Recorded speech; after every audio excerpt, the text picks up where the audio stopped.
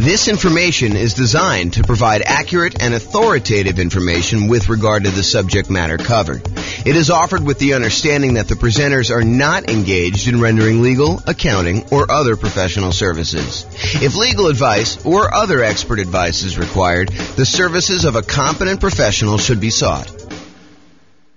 Welcome to the Midland Real Estate Investing and Real Estate Financial Planning Podcast. Learn all about investing in real estate in Midland, Texas, with a combination of real estate financial planning and modeling with numbers specific to Midland, plus syndicated, more generalized recordings of live and pre-recorded real estate investing classes, not all of them specific to Midland. Be sure to stay tuned after the podcast for a message from our sponsors. Well, good morning and welcome, everyone. I am your host, James Orr, and we have a really interesting, very cool class today. The class is about accessing equity in properties.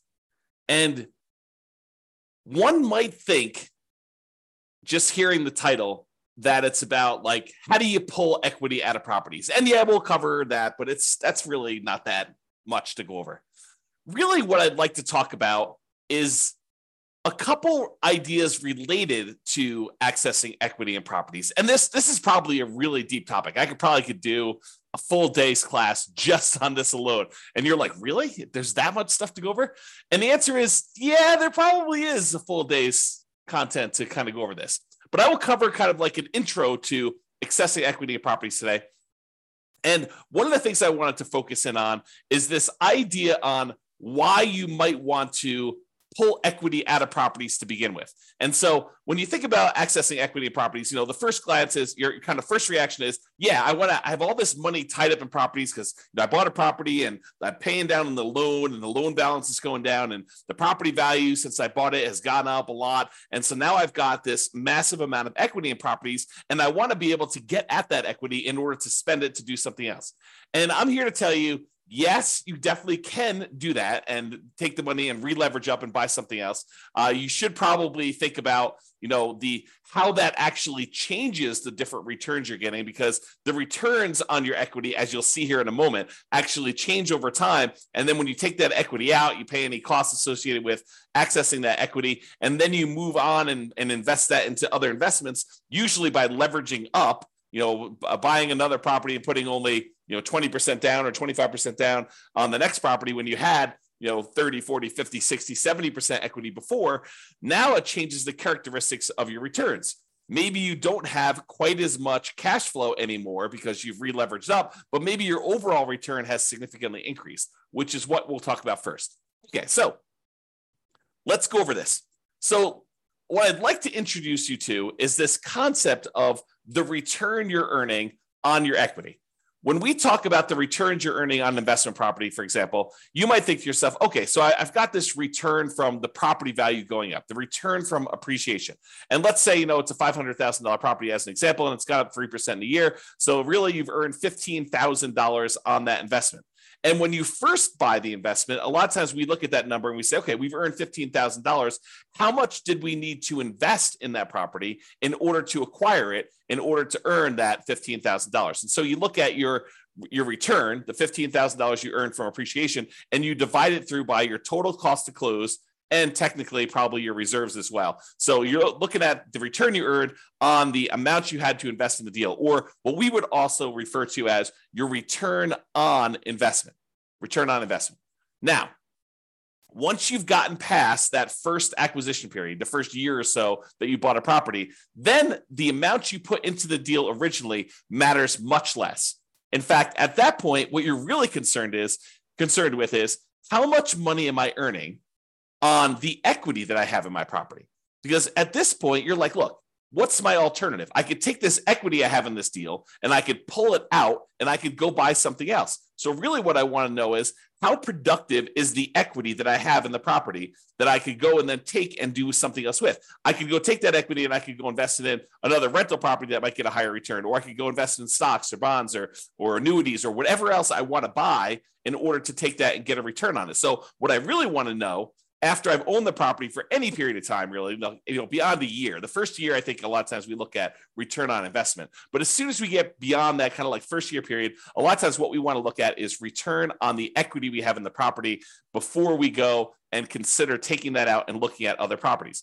So what I'd like to show you is how this return on equity changes for the various different returns we have on an investment property. So for example, even though the amount you're earning from appreciation, the amount that the property is going up in value, is increasing the longer we own it.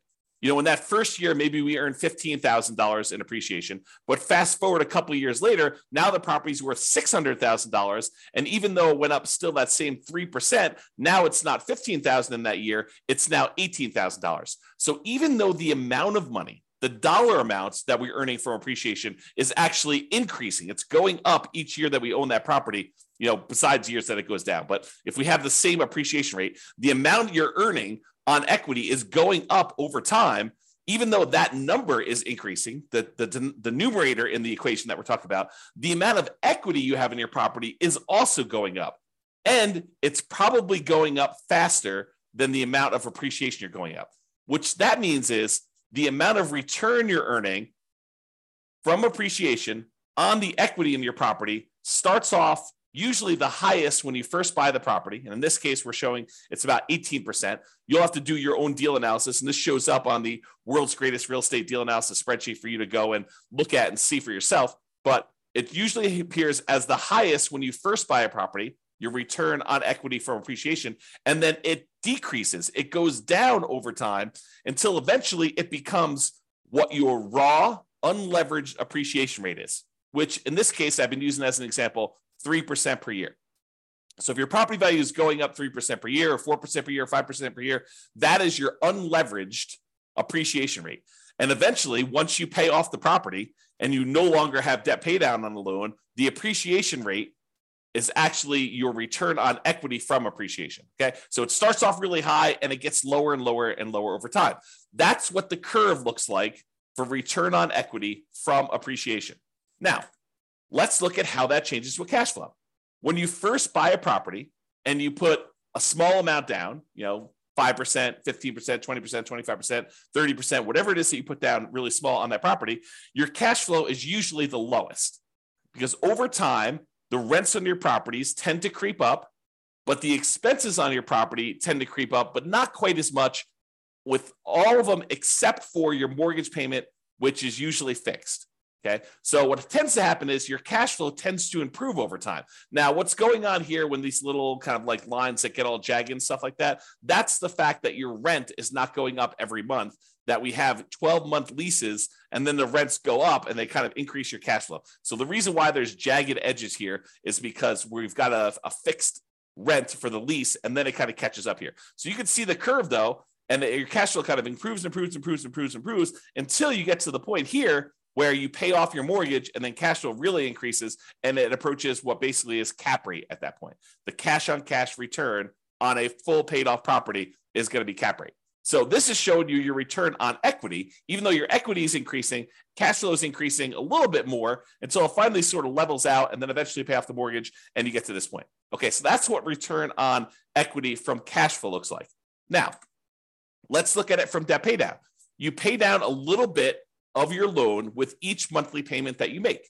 And so the amount you pay off starts off relatively small, but that increases over time. The amount of principal you're paying with each payment actually goes up with each payment that you make. And so the final payment you make, payment number 359 or 360, depending on how you're thinking about it, that payment has more principal part of it than it does interest. In the early part of it, your principal, the amount you're paying on principal is really small, but it increases over time. However, your equity is also increasing. So just like the appreciation return, now the return on equity from debt pay down is also going down. So it starts off a little bit above 10% and it kind of decreases until finally you pay off the loan and you no longer get any return from debt pay down because your loan is completely paid off. Okay. So the return decreases over time. What are you noticing about this so far, right? Like the appreciation return is decreasing. Your cash flow one's increasing and it kind of bumps up when you pay it off. And your return on equity from debt pay down is also decreasing. You can see that what's probably likely to happen is the returns we're getting, the longer we own our property, the return on equity we're getting is tending to go down.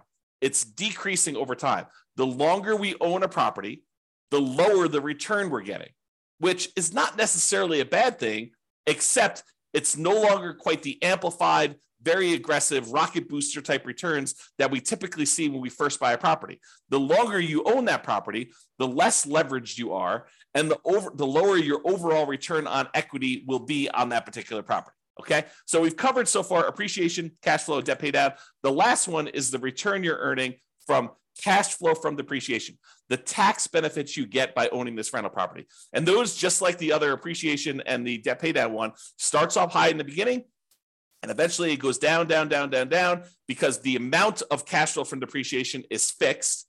That is a static number. You establish it when you buy the property, and then that decreases over time until 27 and a half years with a residential property, and then that goes away. That benefit drops off completely after you own the property as a rental for 27 and a half years, and so it starts off really high, and then it goes to zero. So 3 of the 4 returns, appreciation, debt pay down, and cash flow from depreciation, they all have that similar drop-off type curve, where the only one that is not like that is your cash flow one. Okay, so now let's put those all together to show you the relative sizes of them. Okay, this is not graphically summing them, it's all just showing them in comparison. So your biggest return, and this could vary depending on your property may have much better cash flow, or much better debt pay down, or whatever it is for there. But I'd say this is a pretty typical property, what we would normally see in a relatively normal type property. And that is that the return you're earning from appreciation tends to be the highest. The return you're earning from debt pay down tends to be the next highest.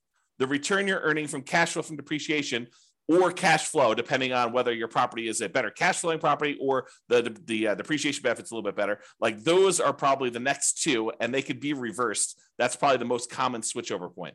But then over time, these 3 returns, they're all kind of coalescing down till they get to either zero for the loan payoff and for the tax benefits, which both go away after a certain period of time, or from appreciation, it tends to kind of like become asymptotic. If you're kind of a math person, it gets very, very close and eventually hits the actual appreciation rate that you're using for properties. And then cash flow, it starts off relatively low, it grows until you pay off the property, and then that significantly increases.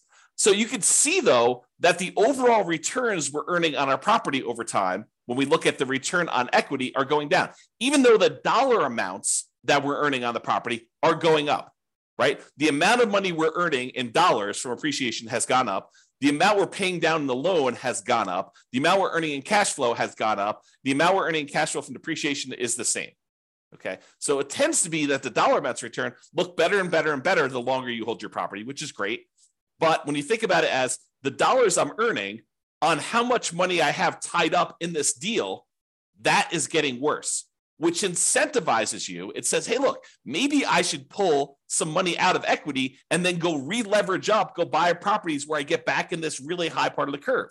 Okay, now I'm going to take this same chart and I'm going to do something with it. Okay, so this is the chart showing you that, the return from appreciation was, probably like 18%, somewhere in there. The return you were getting from debt pay down in this particular example is just over 10%. The return you were getting from cash flow from depreciation was probably around 4%. And then the cash flow one started off really, really low, like almost zero. Maybe let's call it 1%. So you could see all those different returns. Now what I'm going to do is I'm going to stack them on top of each other so that you could see what the sum, the additive benefit, what the sum of all of these different returns are.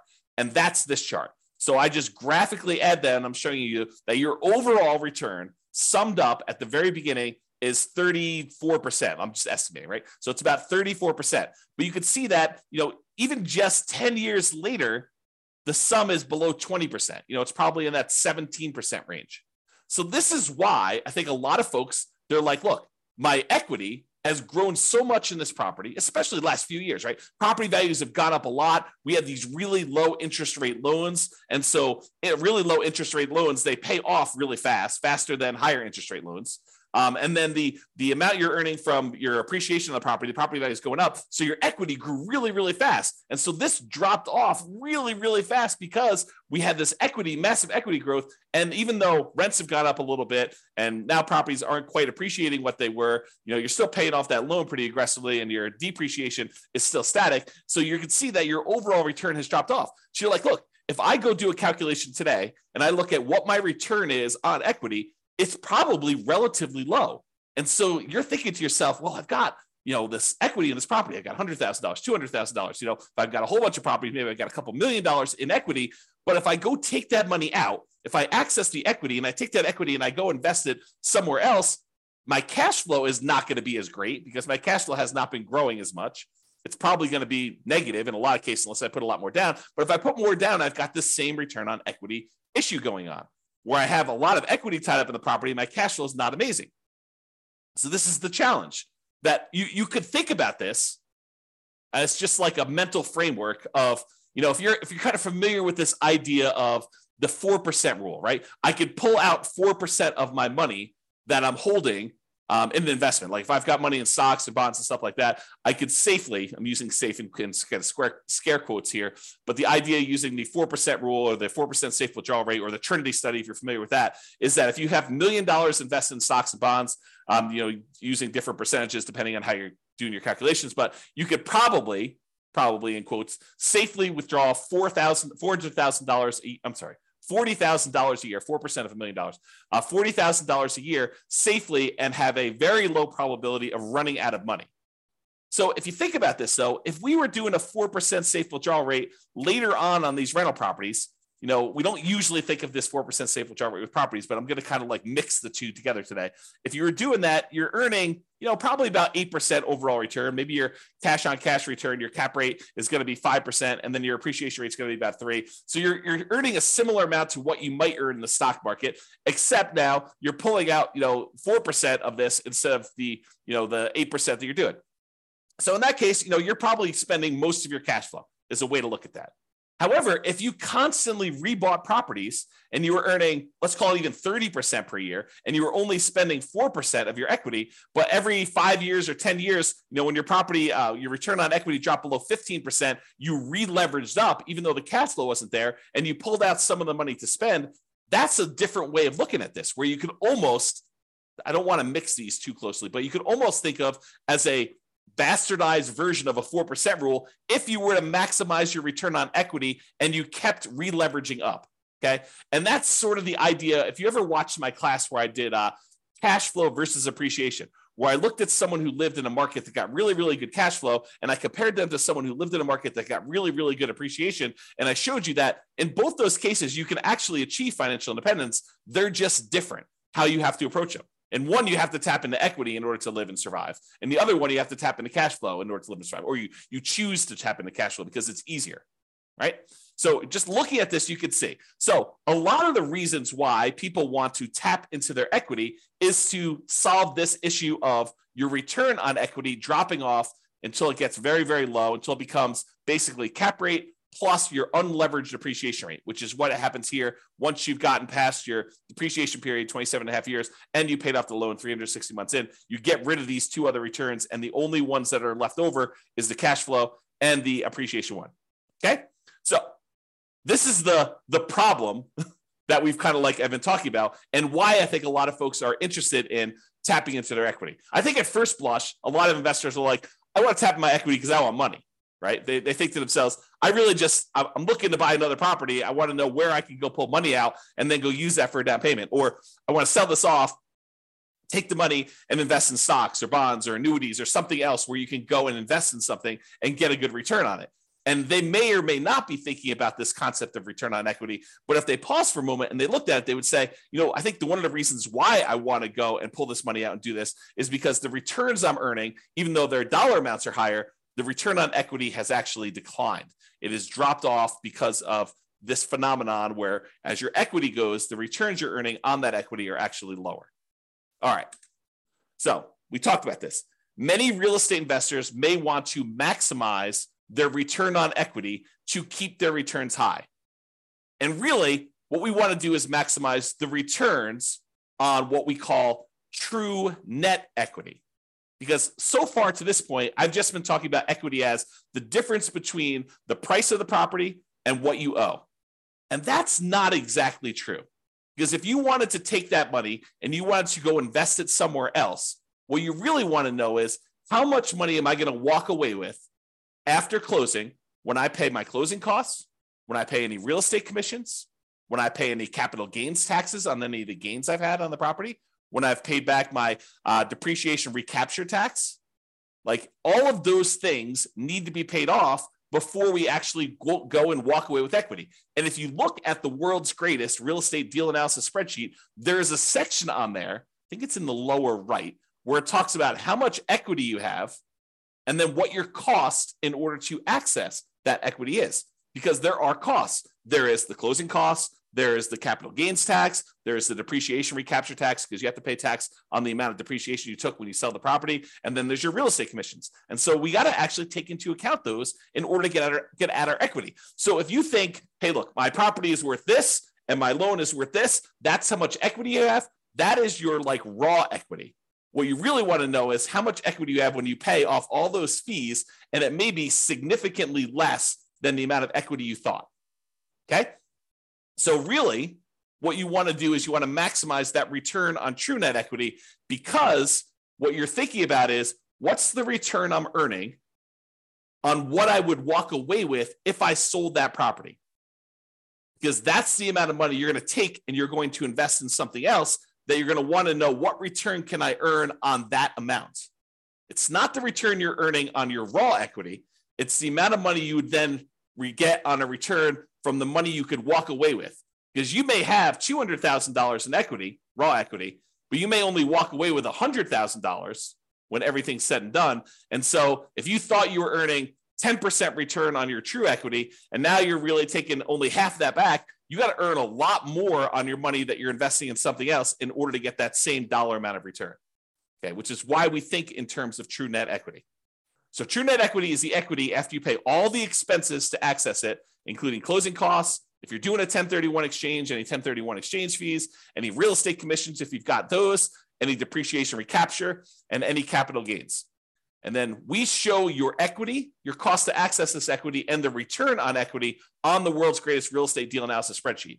I think it's one of the more unique things that we include on our spreadsheet because it is so important. I think there's a lot of folks that think, you know, really what I want to know is when I'm getting into the deal, my cash on cash return on investment, or some people like to use cap rate. So I think a lot of folks are looking at that. Next thing I think a lot of folks look at is what is my dollar amount of cash flow? But I think few people are strategically thinking ahead to, well, what does this deal look like in terms of my return on equity over time? And how am I going to use this when I'm trying to achieve financial independence? It's not just about acquiring the property and making sure that you optimize for the acquisition. It's really, what am I doing with this property? Is this a property I'm going to be holding in my portfolio long-term at the very end when I'm living off of my investments? Or is this sort of like a temporary rocket booster type of return where I'm trying to get like this part of the curve, you know, the early on part of this return on equity curve. And I know that I'm going to be selling this thing once it drops below whatever number you decide, 20%, 15%, 12%, whatever your threshold is for, hey, my property is not performing what it used to perform in terms of return on equity. Now it's probably time for me to trade up and re-leverage and buy something else so that I can take the equity I have in this and maybe buy 2 properties, or take the equity in this and take the equity in 2 properties and buy 3 properties with it. Like, it's that sort of thinking that we're doing. So you need to decide which assets you're optimizing for and what you're doing with those assets when you're going to be financially independent. It's one of the reasons when you use the ultimate financial independence, retire early budget, we have like spots on there for you to say, well, what's my budget now? What's my budget if I have like at my minimum amount that I need to be financially independent? And then what's my ideal? And you can look at how much you need in cash flow or resources invested elsewhere in order to achieve those goals. Then you can think to myself, okay, well, how do I get there? Like, which properties in my portfolio do I have already that I'm going to have at that point? You know, are they going to be free and clear? Are they going to have sell mortgages on them? Am I going to re-leverage them up? What properties do I still need to buy? And which ones am I definitely selling to pay off other properties or to invest in something else like stocks or bonds or annuities or whatever? Okay. And that's the thinking I think you need to do. All right. Enough of that tangent, because I get excited about this stuff, as I hope you can tell. Now, there are many other classes, as I said, about this particular topic.